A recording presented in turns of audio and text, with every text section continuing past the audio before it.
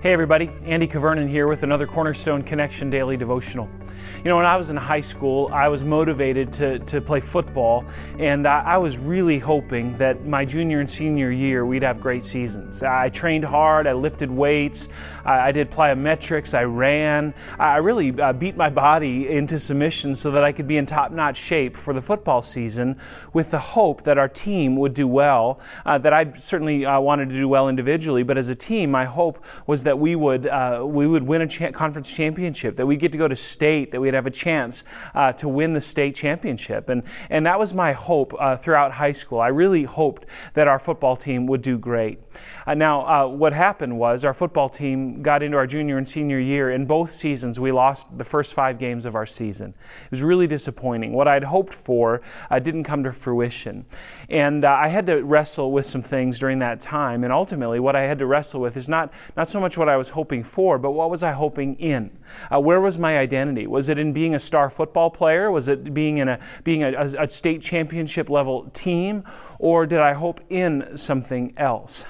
It's fascinating. In the book of Acts, Paul is in this really intense time where he's been on trial. His life has been threatened multiple times. And he's being examined by the higher-ups. And now he's in Caesarea, and the higher-ups are examining him and preparing him to send him off to Rome, where he'll have to testify to Caesar. And he has this opportunity to sort of speak in to his environment, even while he's under trial, with gospel truth. And there's this beautiful little nugget that I want to bring to you today that reminds me that what we hope in is more important than what we hope for. Okay? And so I want to bring you to Acts chapter 26. This is verses 4 and following. It says, the Jewish people all know, this is Paul preaching here, he's speaking, he's testifying.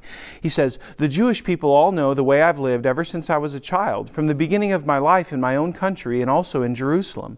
They've known me for a long time and can testify, if they are willing, that I conform to the strictest sect of our religion, living as a Pharisee.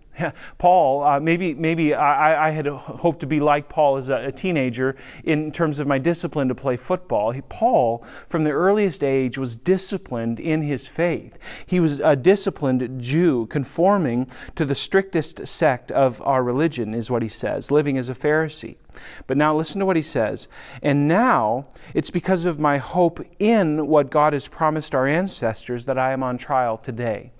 We get the idea that Paul was striving for something. He was hoping for something before. But the text says, but now, it's because of my hope in what God has promised our ancestors that I'm on trial.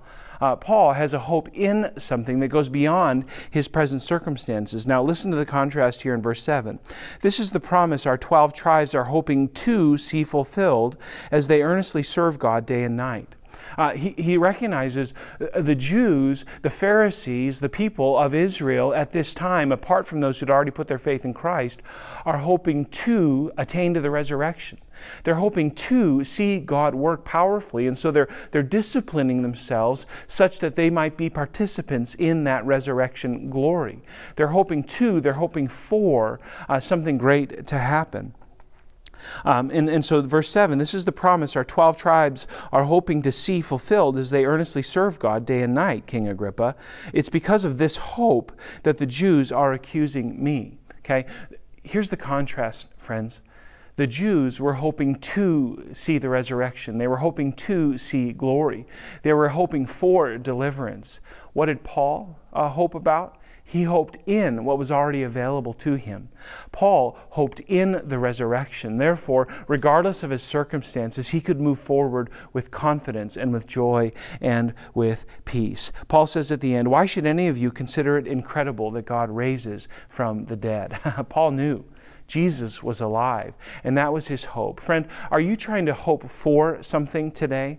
Are you hoping to attain to what God has required of you? Well, let me challenge you in that thinking. Don't hope for what God has. Hope in what God has already provided.